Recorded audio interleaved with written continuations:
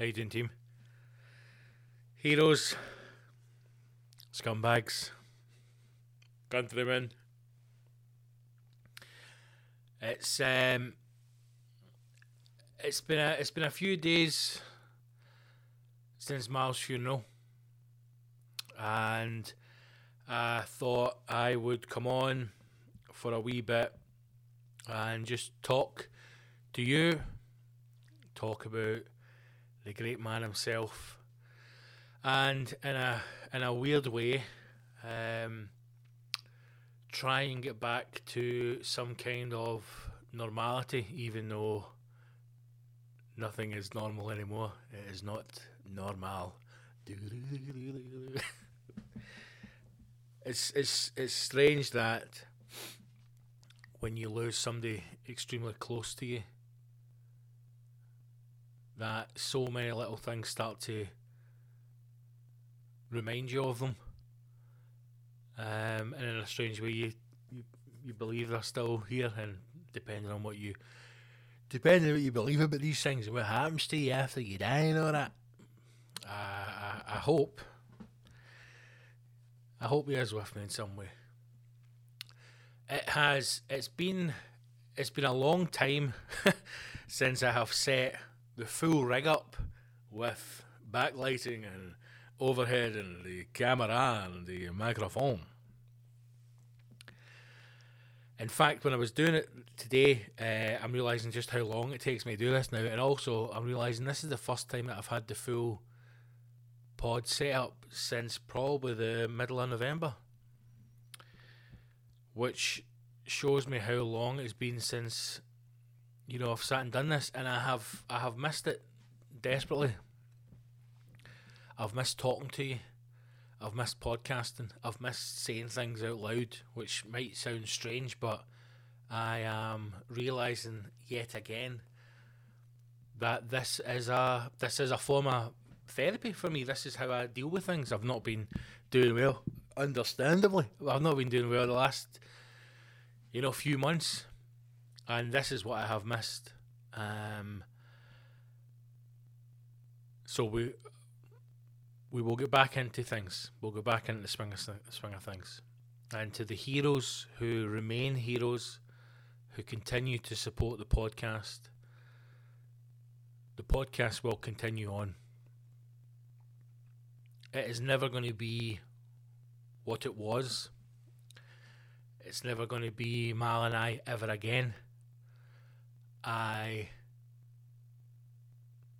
No matter what happens, I know it's never going to be that, but I am extremely grateful that we had that time together. I'm extremely grateful that Mal and I had almost 200 episodes together, and I'm just glad that it exists, because one thing that I've realised as well, and actually the missus and I were talking about it, and I'll go on to talk about the funeral in a minute, but there are people who will lose someone every single day. Many of you will have lost some friends, family, loved ones, people who are extremely close to you. And you will have very few photographs of them, let alone will you have hundreds of hours worth of you and your dear mate laughing your fucking tits off at the stupidest things ever. Black James Bond, Ned's in Space, Dutch Police, pedo hunters, to name but a few. And it just hit me that there are people who have lost family members, who have lost friends, and it gets to a point where they've been gone for so long that they even forget what their voice sounded like. Now, the one thing I'll never forget about Mal is that laugh, as none of us will. But it has certainly kind of hammered home the point that, for me personally, I don't take enough photographs. I don't take enough videos. I have almost no footage of me doing early days of stand-up. And I have very few photographs of me doing stand-up. I have very few photographs of me with the missus, with the Wayne, doing things. And it's not because I'm one of these people who is like, you know, I mean, I do hate social media, but I'm not against that kind of thing. I'm not anti-photograph, you know. But I always are of the opinion that, hey, just live in the moment, guys. You know, just live in the moment, man. It's just a sea of cameras, you know. Just put the phone down, guys, and just live in the moment. And listen, there's an argument for that as well. Many an occasion has been ruined by a smartphone, but with how fragile life can be, which I have been shown that in the last couple of weeks, having memories is great and building memories is great, but having something tangible to sit and look back on is, at a time of grief, arguably even better. So, you know, get out and live your life, man, and take as many pictures as you can, because there may come a time when you don't have that person around and you'd love nothing more than to sit and look through old photographs of them. I would also even go as far as to say that everybody should start a podcast with their best mate or a group of mates. You don't need to put it out. You don't need to have it on Spotify. You don't need to do a Patreon. But just think of some of the amazing conversations and laughs that you've had with your friends over the years, and then being able to sit back and listen to them again or discuss them again.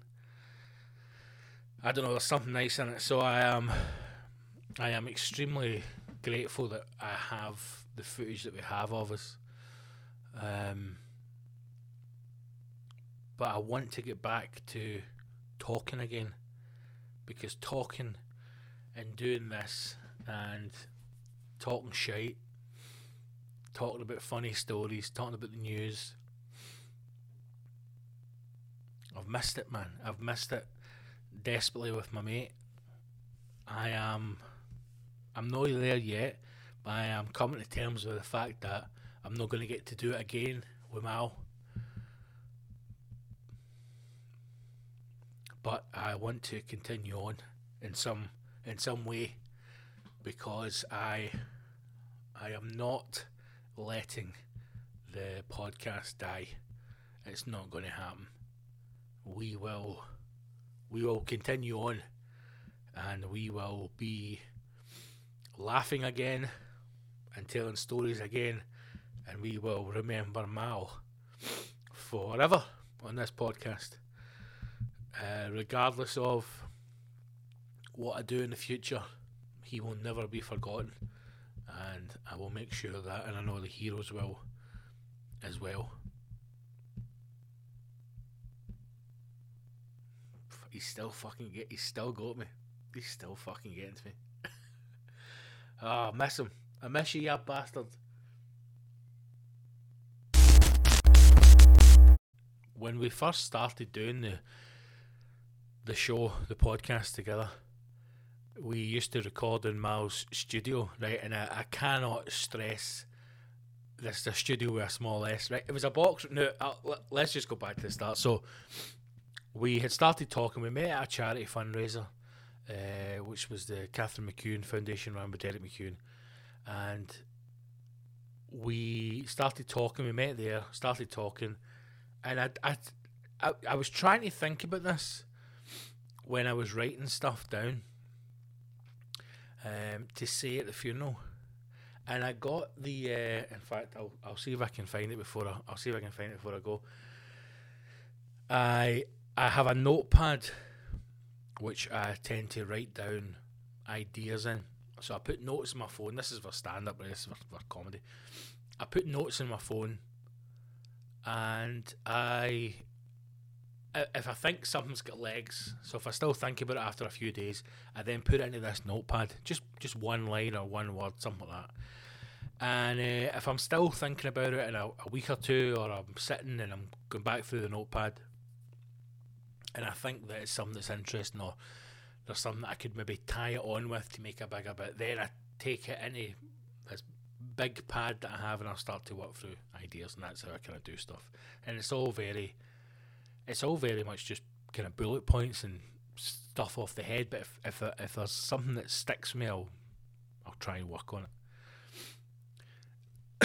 So last week, actually a week ago today, I sat down and I opened my pad up with the intention of starting to write down some bullet points about Mao, some ideas, some stories of things I wanted to talk about. And when I opened the page up at a picture of a giant Bobby. And Mao, he would do this to me all the time. Whenever I would go out to go to the bathroom or something like that, he would go through my notepad and just draw cocks. Some would fill a full page, some would be in a top corner or a bottom corner. There'd be times when you'd be going through it, writing stuff down, and then you would move over to the next page and not realise there's a fucking spunky Bobby. But even to the point where when we started doing it by Zoom, he would still get me, because we would do the live shows or the live recordings, or he would come and see a gig and things like that, and I would, if I left the room for a second, he would go straight into my bag, get my notepad and just draw fucking cocks all over. So that definitely made me smile as soon as I done that, and I thought that's probably the best artwork he's ever done, a true original Mallorca Lee right there. And in the end, I thought it was best just to go up at the funeral and just talk, and that's what I did in the end. Doug's just sitting down next to the lights. The funeral itself, let's just get that out of the way. It was an incredible send off, man. It really was. It was absolutely incredible. I actually don't think it could have been any better on the day. We had, well, a friend, Mark Sherry's, had spoken to somebody at the company who does the live feed, because they couldn't attend, so they were trying to watch it. And from what we understand, there was over 50,000 people watching the live stream. That's why it was buffering. The guy from the tech support had said that they hadn't experienced volumes like that before, and that the system can max out at 50,000 users. So oddly, that in itself was quite comforting in a way.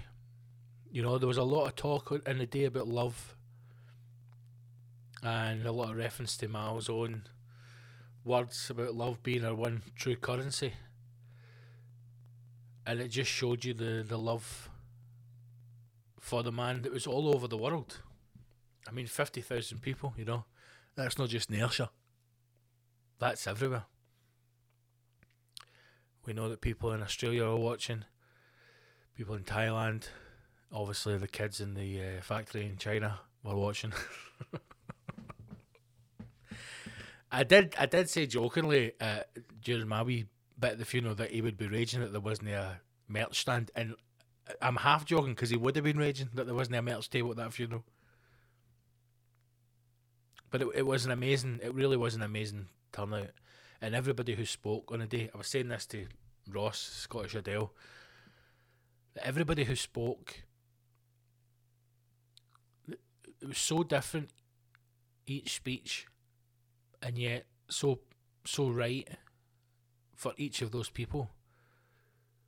I was worried about Big Sherry, because we'd been talking during the week and he wasn't sure if he was going to say anything.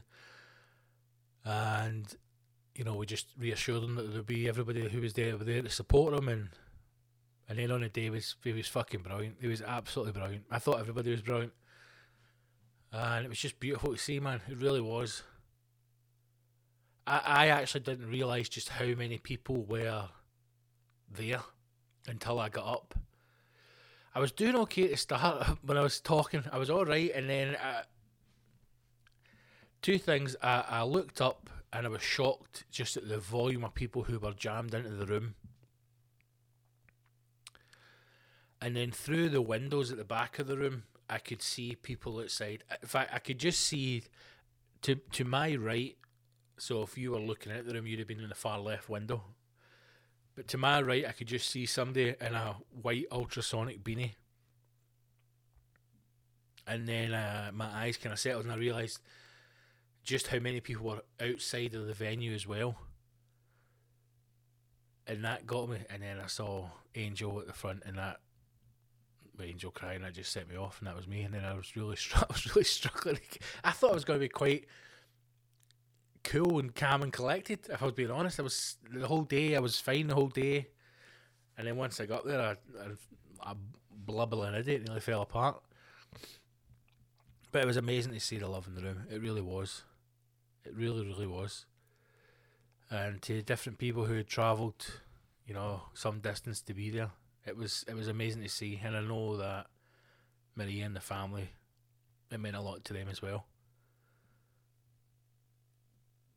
But yeah, so start the pod, man. So when we first got together, I never wanted to kind of impose on anyone, and Mal had said, look, I've got a studio, why don't we come and record in my studio? And I remember at the time thinking, fucking hell, we've cracked it, man.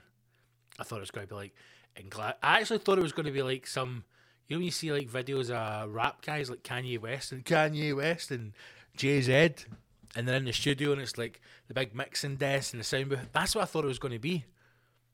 I thought we were going to be recording in a full production studio. Little did I know it was a box room in Paisley. And I remember going and he's saying, it's at my house, mate. And I still, even when I was driving up, I remember thinking, maybe he's got, because let's not kid on, it's not a high-rise flat it was in, right? It was a fucking cracking big house in Paisley. But I thought maybe they've built something into the garden. Like one of those garden offices. Beautifully clad building inside big production suite. No, it was a fucking box room. It was a fucking box room. And he had this awful desk, man. I hated that desk that he had. It was like a kid's desk, like a kid's gamer desk, with just cables and shit everywhere, man. It was the most badly organised studio I've ever. It would give me anxiety if that was in my house. Like if I was sitting here and I knew I had a studio up the stairs with that much mess in it, the anxiety levels would have been insane. But somehow it worked for him. And he would go in, man. And here's the thing, right? When we got to recording every week, or even at the points when we were just turning up to record, when we were doing it monthly and fortnightly, it wasn't a big setup. Like it got to the point where it was, because the early days there was no camera, it was just audio. So it was 3 microphones plugged into an amp, which went into the computer and we recorded on the computer. That was it. Now, if you don't have a room and you only have that equipment, it's taking you 10 minutes to set that up. 3 microphones into an amp, 3 mics in people's hands, plug it in, away you go. And for some reason this took 1 hour minimum every time. Gary used to do his fucking nut every single, because we would come in, the 3 of us would. And you know what? I apologise because I feel like I'm going off in tangents here, but it's just as I'm remembering stuff. He used to open the door, right? Obviously to greet you, to welcome you in. And sometimes we would open the door and it would be, hey there, like we just do, or we would take the piss, or you pretend you're gypsy. Which is I know it's, we're all going to get cancelled eventually, but he would open the door and I would be standing there, and to get into his house there was steps. You had to go up steps. They were in the top half of the house, so you're already down low, and he would open the door and you'd be like, "Good morning, sir. Do you own are you the man of the house now? Do you own the home here? What it is, we're in the area and we're tarmacking roads now, driveways there. It's 1,500 cash for the full drive now. Can I talk to you? Is you a good lady and can I talk to you?" And him and I would do this for 5 minutes. We'd go back and forth. Or he would put on some other weird accent and we would just play with it, and I loved it. I loved that because it was just daft. And oddly, that there is what the podcast became. You know, those 3 minutes that we used to have when I first turned up before Gary got there. That's what the show became, just daftness. But we would go in, we'd sit in Mal's kitchen, and we would have a cup of coffee and chat shit, and just talk about gigs and talk about stuff that was coming up, or stuff we had to do, or things we were going to talk about. And sometimes people would say things, and we'd always go, "Aye, save that for the show, save that for the show." And Maria used to make apple cake and used to make different things, and Mal would give you the cheap biscuits, and he would begrudge giving you a bit of cake, and he always made a terrible coffee, man. he always made a fucking awful cup of coffee.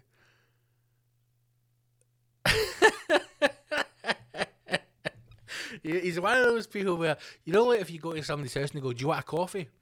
and then you get a cup of coffee. Not luckily. He would give you what you could argue is the essence of the coffee. So he would put coffee granules, right? And I mean, Nescafe or some kind of own brand. You get a spoon of it in a mug, and you get hot water. Wouldn't he stir it? Then he give you the cup. Then it's up to you. Now, if you need milk and sugar, that's what you've got to do yourself, because his work is done. He's put the coffee in the cup and hot water in. That's your coffee. The rest of that, the add-on extras, that's up to you. So then I'd spend fucking a minute trying to go in his kitchen to remember where the sugar was and it had been moved, or where the milk was. But we had a fucking good laugh in that kitchen, man. And then Maria would come in and we'd be sitting there giggling like we schoolboys. And we would go up the stairs. And within 30 seconds, Gary would fucking hit the roof. "How have you not got this ready, Mal? How is this not sitting ready?" Now, I used to just think this is just 3 pals hanging out having a laugh. It doesn't matter how long it took, but it used to fucking drive him mad how long we would have to wait for Mal to get ready. But it was consistency, because every single time, it doesn't matter. You know, even when he moved house and we would go and do some recordings there, or we would do recordings on the Zoom, he was never on time. And then when he was on time, it took him ages to get started. Even Ross told me, obviously we're telling stories, we're just talking, and Ross was telling me that he turned up at Mal's house in Paisley to record vocals for a track that Mal was recording. And Mal opens the door and he's like, "How you doing, mate?" He's like, "I'm good, aye." And Ross is like, "I'm good, aye, as in, I'm here, how you let me fucking in the house?" And Mal's like, "Wait, what's up?" And he says, "What do you mean, what's up? I'm here to record the vocals." Completely forgotten all about it. And then, of course, Ross is like that to me. And then it takes him a fucking hour to get everything set up. He was some boy, man. Do you know one thing I do love that I'm glad we did?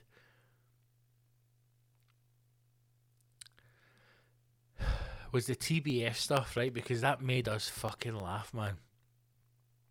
It made us laugh so much. So that started where I quite like tech stuff, right? I'm quite interested in like how things work, and I'm not good at maybe working computer programs and things like that. So doing the audio for the show and making like the wee stings and stuff. When we would finish recording, and this is when it was the 3 of us, as soon as we finished recording, Gary would go, right? Gary would be off. Literally would say, "Right, thanks for listening, cheerio," and then it was headphones off and Gary would leave, right? And I would hang about. 2 reasons. One, I wanted to hang about with my pal because I wasn't really going anywhere else. And 2, I like to see how Mal did things. And I don't know how TBF came up, but some heroes might remember, but it was off that back of the song we did, He Touched Me.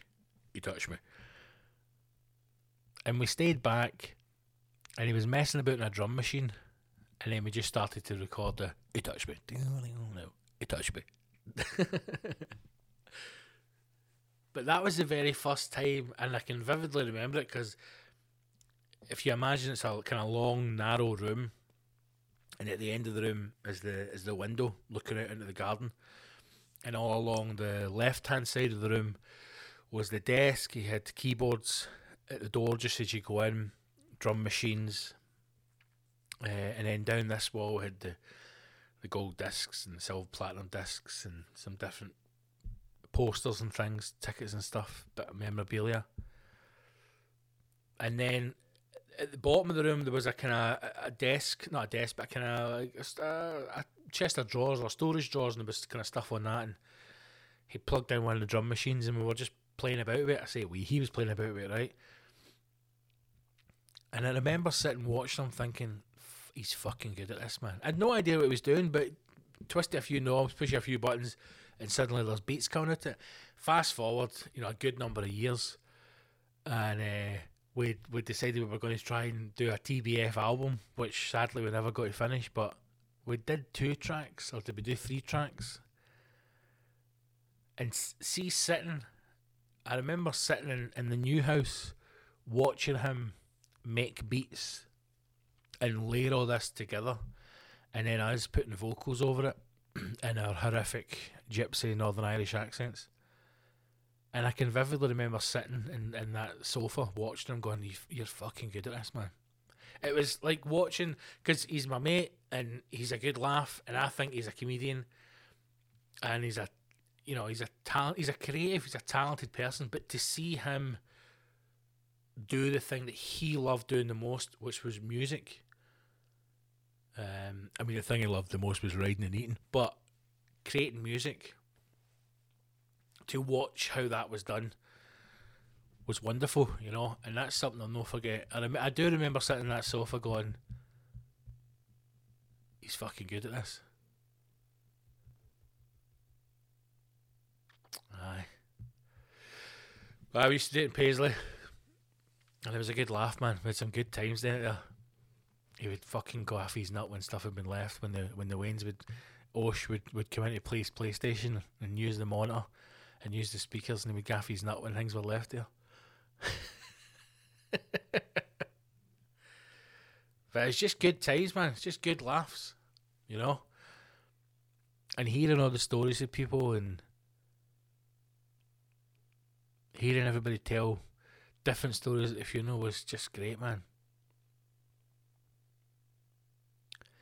He loved doing the podcast, as did I. I loved doing it with him. The only thing he loved more than that was his food. It was just, I thought I love food. No, I should phrase this better. He loved free food. There was a very short period of time where, for whatever reason, the stars aligned. Who knows? But we got to do a series of food reviews on the podcast. I have no idea why they let us in. Now, also, I'm going to say this as well, to the heroes who support the podcast, who have done for a number of years, we will become more in sync with each other. I will be doing a lot more to reach out to you and bring you content. But I'll be honest, I had no idea just how many people listen to the podcast. I really didn't. I had always just gone off the Patreon numbers, and I'll be honest, I thought we were getting about 500 to 1,000 listeners a week. That's what I thought we were getting, and that could not be any further from the actual number. So to everybody who has listened to the podcast, who has supported the show, who has told anybody about it, I cannot thank you all enough. And I am just so glad that so many people got to listen to me and my daft mate talk shite every week. But it's been beautiful to hear people who I would never even respect have got in touch with me through Instagram and dropped me a DM to say that they listen to the show, and I didn't even think that this many people listened to it, so I can't think it's enough. But there was a time when we were doing food reviews, and the best one was when we went to Smoke when it was still open in Glasgow, right? Which was, oddly enough, it was a barbecue place, and I remember the woman was lovely, but they just seemed like they had too much money. It seemed like, not that they couldn't fail, but that if they did fail, it didn't matter because they were moving in circles where, you know, spending a couple of $100,000 setting up a barbecue restaurant in Glasgow really didn't impact them if it was to go belly up. I remember getting shown round the kitchens. Now, when we first turned up, right, let's just go back to the start, Gibble. When we first turned up, the three of us went along, and I think the woman was expecting like the BBC there. I thought she was expecting us to have camera riggings and everything, and it was just three fucking idiots wanting a free dinner. That was it. It was three guys wanting a free dinner. That's all we wanted. I thought she was wanting us to like interview her and video stuff. Because at one point she says, "Do you want to see the kitchens?" And I was like, "Yes." So she's showing us the smokers, and there's no gas. That was their big thing. There's no gas in the kitchen. We don't have gas set up. Everything is either electric or it's in the smokers. So there's no gas. I was like, right, fantastic. And I felt the way she kept saying it was as if like, you should write this down, and do you want to film the smokers? And all that. Who the fuck jacked me up? Do you think this is a good food challenge? This is three fucking chancellors wanting a free dinner. And we had it. So we eventually sat down and we had a drink, and they brought us over like a platter each of all the different smoked meats, and we had beef brisket and pulled pork, and we had this kind of beef stew thing and cornbread and all sorts. And I remember sitting, because Mal was sitting next to me, and every time we'd take a bite of food, he would just turn to me and go, "I can't believe this is free. I can't believe we're getting this for free." Regardless of what we did with the podcast, regardless of how many people have listened to it, how many live tickets we sold, incredible messages that we got from people, from you guys, for heroes and for scumbags, but we got from you through lockdown saying that the podcast really lifted you out of a dark place, and you also don't realise how much it lifted me and Mal out of a dark place.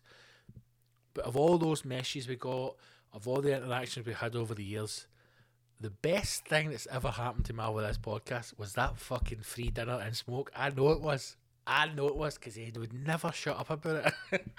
I can't believe this is free. I can't believe this is free. And then even when we were leaving, he was like Cloud, he was buzzing. I've got a fucking free dinner. He loved it. He loved his food. However, as he was getting older, he was getting worse with the food reviews because I had to cut him off. He recommended a restaurant to the missus and I to go to in Glasgow, and it's so bad that I can't even remember the name of it. It's probably shut down now. That's how bad it was. And we went, and we had one of the worst experiences of our life. It was a small plate thing, right? Which sometimes I don't mind. I don't mind the small plates because you just order hundreds of small plates. But the only thing that sends alarm bells to you, or it should send alarm bells to you when you get to eat, is when they say things like, "We will bring the plates as and when they're ready," because then that starts to panic. Because what happened to us that night is the worst thing that can happen to you. They brought out all the food very slowly. We sat for nearly an hour, and then right at the end, once everything's done, they brought me out a plate of potatoes. So I'd ordered these potatoes as a side for like the fish and the pork and something else, and they just bring them when they're ready. So obviously somebody's forgot about potatoes, and then you're sitting just with a plate of potatoes between you, and you're like, well, we have to eat them because they're like fucking 16 quid for a plate of potatoes, so we're eating these. But after that I get cut off. But then I start to think that, does he just have a good experience everywhere he went because he was always just so happy? there's he has been taken from us far too early. There is no rhyme or reason that anyone can give as to why my mate has died so young. But there is so much we can fucking learn from him, man, because he was just the happiest guy I've ever known. Yes, he would get angry. Yes, he would get stressed out. And he would stress himself out by doing things that would cause him stress that he didn't need to do. But just watching all the old videos and the old clips, even for when he was a young man, right the way through to, a couple of months ago, last year, even when he was in Australia in November, he was never no smiling. He was always fucking happy. And maybe that's the thing we all need to start doing. Maybe we all need to start just being happy in the lives that we've got. I've got it. I can't stop greeting, man. It's getting fucking ridiculous. I'm sorry, team. Maybe we all need to start being happy with what we've got. Instead of constantly every day stressing about not having this or not having that, maybe we've got to just take a step back for a minute and think, what have we got? We are here, we are alive, we have got people around us who love us. When did that stop being enough for us? When did having a good partner or having a healthy family or having your own health, when did that stop being enough? When did we start needing more? And how much fucking shit and grief and loss do we need to go through before we start realising, do you know what? What I've got is fucking good. I'm going to get up every day and I'm going to have a smile on my face. And I know it's easy to say, Gibbo, because it's fucking hard, because life is shite, and we're all paying bills and we're all skinning, and I get it. But stuff like money is not important. Stuff like bills and the stress, it's not important, man. They will get paid. They will get paid. And again, you might be sitting there going, but Gibbo, I'm fucking skinny. I'm telling you, it's just excuses, man. It will get paid. Things will get better.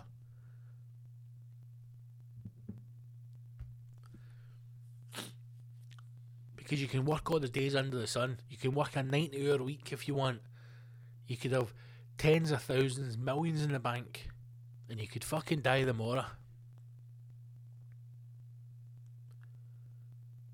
Or you could get a horrific cancer diagnosis and be dead in 2 months. And then what you gotta do? We need to take a leaf out of Mal's book, man, and we need to fucking be happy. We need to smile every day, and we need to laugh, and we need to brush off the stuff that's not important and focus on the things that makes us happy. Family, friends, talking shite, eating food. That's what we need to start doing, man. But honestly, I've never seen him happier. I've never seen him happier than when he's eating.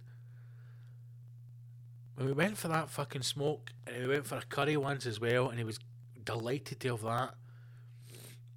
And maybe we went to Buck's Bar for lunch, and of course, 40 minutes late, because he had to fucking take Maria somewhere. And then he turned up, and again, as soon as he came in, you can't be mad at him. Even when he leaves you sitting for 40 minutes, you can't be mad at him, because he would come with that big stupid smiley face of his. And you'd think he's happy because he's seen me, and then you go, no, he's happy because he's getting his dinner.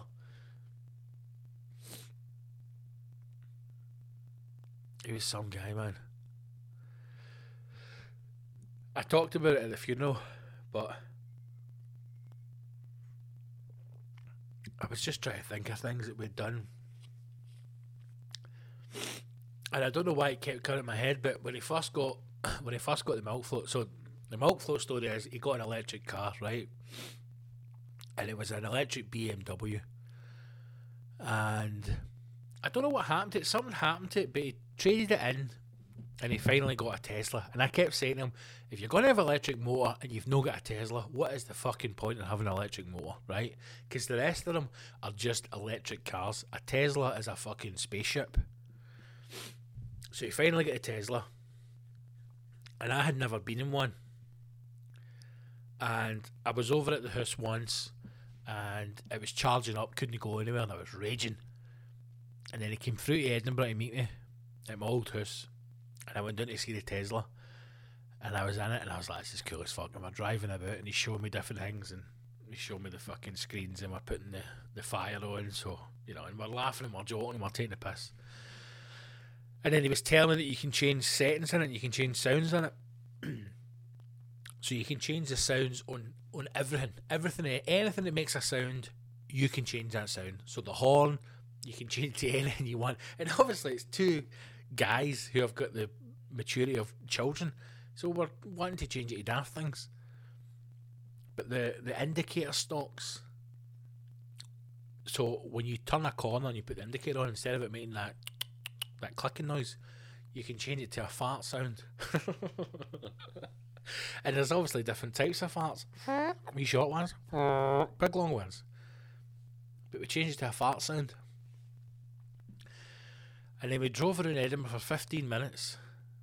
Down Leith, down Granton. Just driving about, turning corners. Very efficient drivers, letting everybody know. And every time it would make a fart sound, we would fucking laugh like schoolgirls. We would giggle our heads off. And then I remember we're coming back in, and I says to him, we went to turn back up into my road, so we came down part of Leith Walk, and we're going along the front.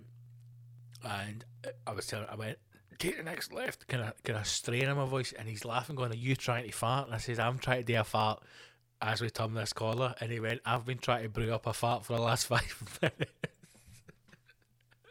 The two are just driving about trying to brew up farts so we can out fart the Tesla.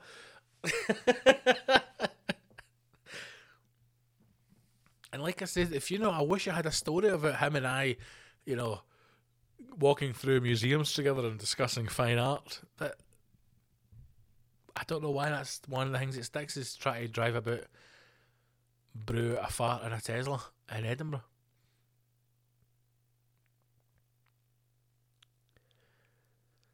It was just such a good mate, man, and I'm just so glad that I had, the podcast. I really am.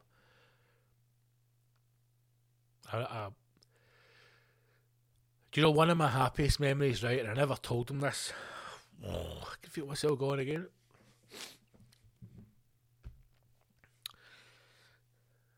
When I did a show about mental health called Anywhere But Here. And no, it was called White Noise. It was called White Noise. And I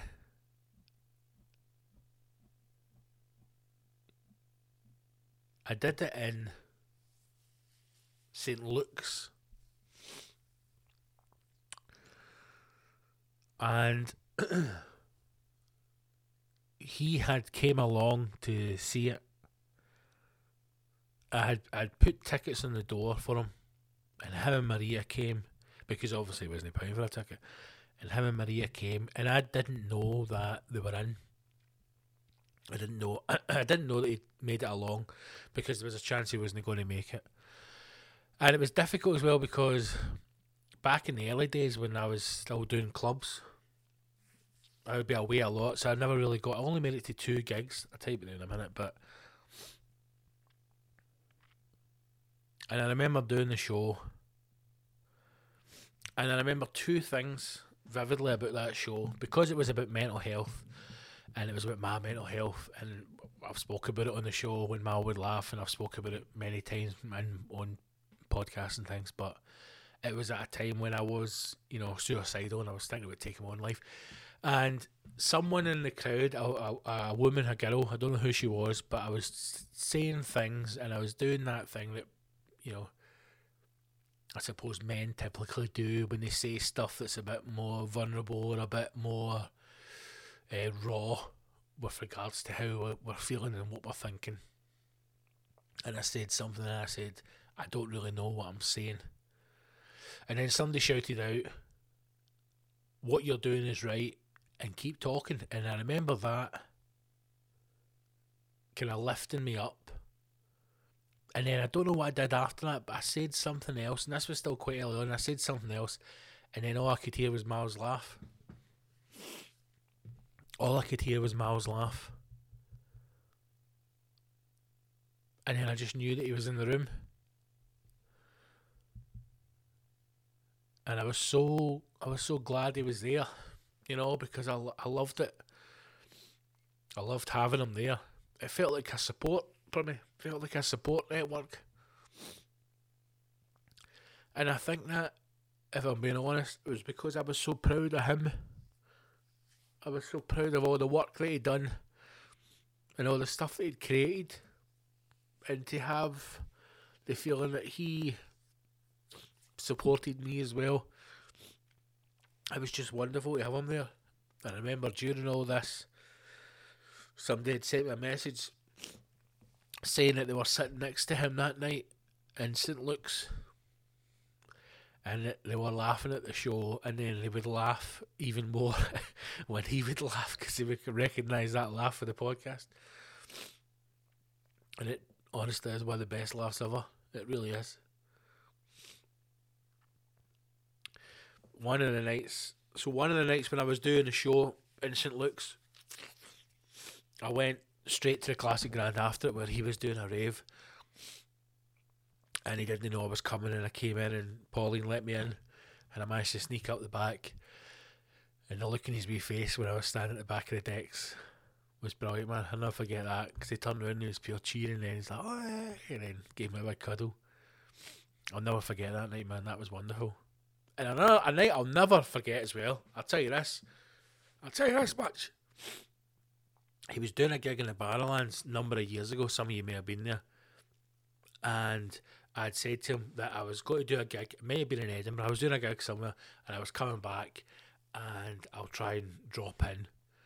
And this was at a time in my life where, just before writing that mental health show, I wasn't in a good place. I was living with a horrible, horrible cunt of a woman.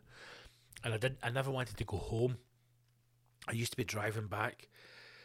And I didn't really have anywhere to go, because there was no kind of late night spots and things like that in Glasgow.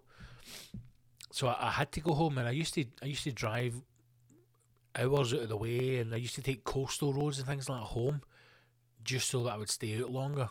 And one thing, I didn't want to go home, and the second thing, when I knew I had to go home, I would do it deliberately to get home extremely late, so I knew there was no chance anybody would be up.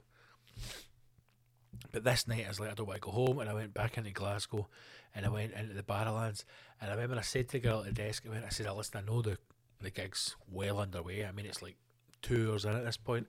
I says, but I know, I says, Mallorca, he's a friend of mine, and I think he's left tickets for me. And I remember saying that, now, it might be under Scott Gibson, and if it's no under Scott Gibson, it'll be under Fats. It'll be under Fats.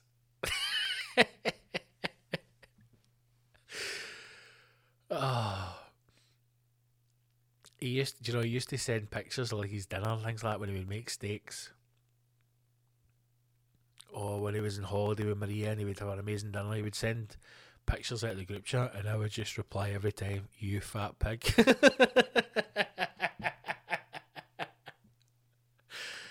You fat pig. Every single time. You can go on Instagram, WhatsApp, and you can search. I didn't realise you could do this till recently. You can search in the chat for specific words. And I searched for the word love, oddly enough, just to make myself feel a bit better, to remind myself that, I told them I loved them over and over. And then I searched for the word fat. It's like over 3,000 times. Fat pig. So I got to Barrowlands and she says, the tickets are here, Scott Gibson. And I says, that's brilliant, thanks so much. I says, it's just one ticket. She went, yep, it's just one ticket. And she says, so that's £10. And I went, no, I says, it's a comp. And she went, oh, we've got a note here that all the comp tickets have been asked to give a £10 donation to charity. And I went, are you fucking kidding me on? So is that tight bastard? Is that charity my local by any chance? So I had to pay a tenner. And I remember getting in, and I went in the Barrowlands, and I didn't know what to expect, and it was fucking rammed, and everybody was going mental, and the rave team was in full flow. It was wonderful to see. It actually felt as though, as I was walking up the stairs, I was going back in time, because it's the old 90s dance music, but the people there were my age plus. You know, some people were in their 20s, most were in their 30s, 40s, even 50s. And there was no, there's no young fashionistas, or there's just people there sweating their tits out their fucking face and ectos, man, just enjoying themselves. And I remember I came, if you've ever been in the Barrowlands, I hope you have. If you know, you need to go to a gig at the Barrowlands. And I came up the stairs, and then I kind of turned, and you can see the pillars, and then the dance floors through the pillars. So I walk through, and I can just see him on stage with the beanie hat and the white t-shirt, going fucking bananas, going absolutely mental, running about, up and down, daft, jumping, screaming, shouting. And I remember thinking, if he does this much exercise gigging, how is he still a fat bastard? And I remember trying to push away to the front, and I was just standing like, trying to get his attention. And then when he finally looked at me, he's like, oh, I went, you owe me £10, you fucking dick. £10 for a ticket to get and see him at the Barrowlands. Unbelievable. He's some man, he really was. But that and the last we used to have at the live shows were just wonderful. Maria would tell him not to get drunk. We'd get steaming out of a box. I don't know if people remember it or not, but there was one time when Ma was meant to be going out for dinner after with Scott and Roslyn, and he was so drunk he had to get led into the car. There's video of Maria filming him getting taken out like a prisoner, fucking going across a courtyard, getting led into the car. He was that steaming. But we had some fucking good laughs doing that live show, man. I remember when I first told him about Frank Sinatra, and I says, it's a guy. He went, Frank who? I says, Frank Sinatra. He went, what the fuck is that? I says, it's a Frank Sinatra tribute act dressed as Hitler. And as soon as I said that, he just done the whoa, that big laugh. He's like, yes. I went, I know, mate. Yes, that is exactly what a hashtag show needs. A Frank Sinatra tribute act dressed as Hitler. We had some good times, man. We really did have good times. And I always remember being in the green room before it and walking up the stairs and not really knowing what we were going to talk about or where it was going to go, have a rough running order, and sometimes we made magic and sometimes it fell in its arse, but no matter what we did, it was a laugh. And oddly enough, looking back now at some of the videos and things, some of the live recordings we did as well, just in the small room in the Classic Grand, some of them were fucking gold, man. Absolute gold. And I'm just so glad we've got them. I really, really am. But everybody who you met, if you met him once, it felt like you knew him for years. It really did. And it's just because he had such fucking joy, man. He was just so happy. Everything was just happy. Everything was a laugh. And we all need to try and take a wee bit of that. We need to try and take a wee bit of that mild joy and put that into our lives, man. Because we've lost a fucking great man. But we need to learn from it. We need to learn from it.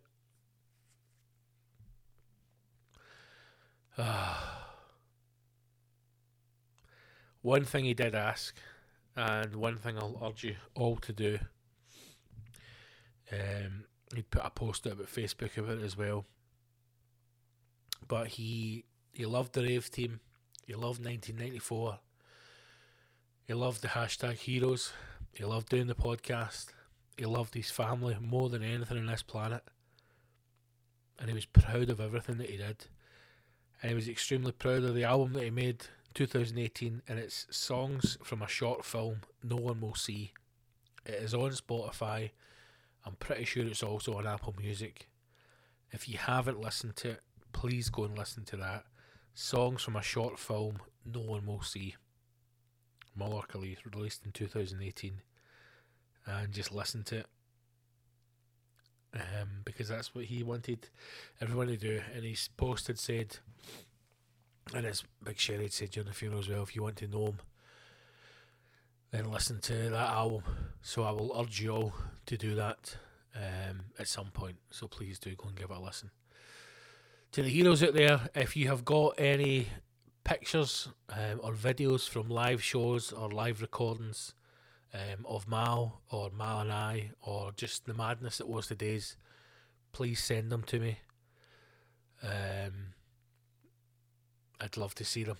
I really would, because it's making me smile. Quite a few people have sent me stuff from the live shows that I'd totally forgotten all about. So if you've got any images or any videos or anything at all, please do send me them. I am on Facebook, Scott Gibson, and I'm on Instagram, which is at Big Scott Gibson. Instagram is probably the one that I'm on the most. So if you want to get in touch with me, then follow me on there and drop me a DM with the images if you can. It'd be great to see them. This has just been a bit of a ramble. This has just been me talking because I wanted to talk to you, and I wanted to get back to speaking again. The podcast will never get back to normal. It's not going to be normal again. It's never going to be what it was, but it will be something else, and we will continue on. We'll continue on with the podcast. We'll continue on building the heroes. And we'll make sure that as we move forward, Mal comes with us and his memory lives forever. Because as long as we keep telling stories about him and we keep sharing the good times, he'll never die. And that's our job now. Our job is to keep telling stories about Mal. Keep listening to the music. Keep listening to the old episodes and just keep moving forwards. I will get around to adding more to the back catalogue. I will also put all of the Muller Khalif Cheeky Mal podcast episodes, which are fucking wild, by the way. Wild. I'll make sure there's quick links to them on the website, and I'll tidy up the Patreon. All of that is going to happen. I would just ask you, just give me a bit of time, and I will get to it. I promise I will get to it. Because I want us all to be able to enjoy the work that Mal and I did, and I want to make sure that it's accessible for us, quick and easy, so you don't need to go digging around for stuff. But there's a lot on me now, but we'll get there. So keep supporting the show, keep listening. I cannot explain how much I love you all, and thank you so much for all the messages. It would have been a lot fucking harder if I didn't have the heroes. So thank you all, man. Look after yourselves. I'll speak to you next week. Stay safe. Love is our currency. Take care of yourselves. Always.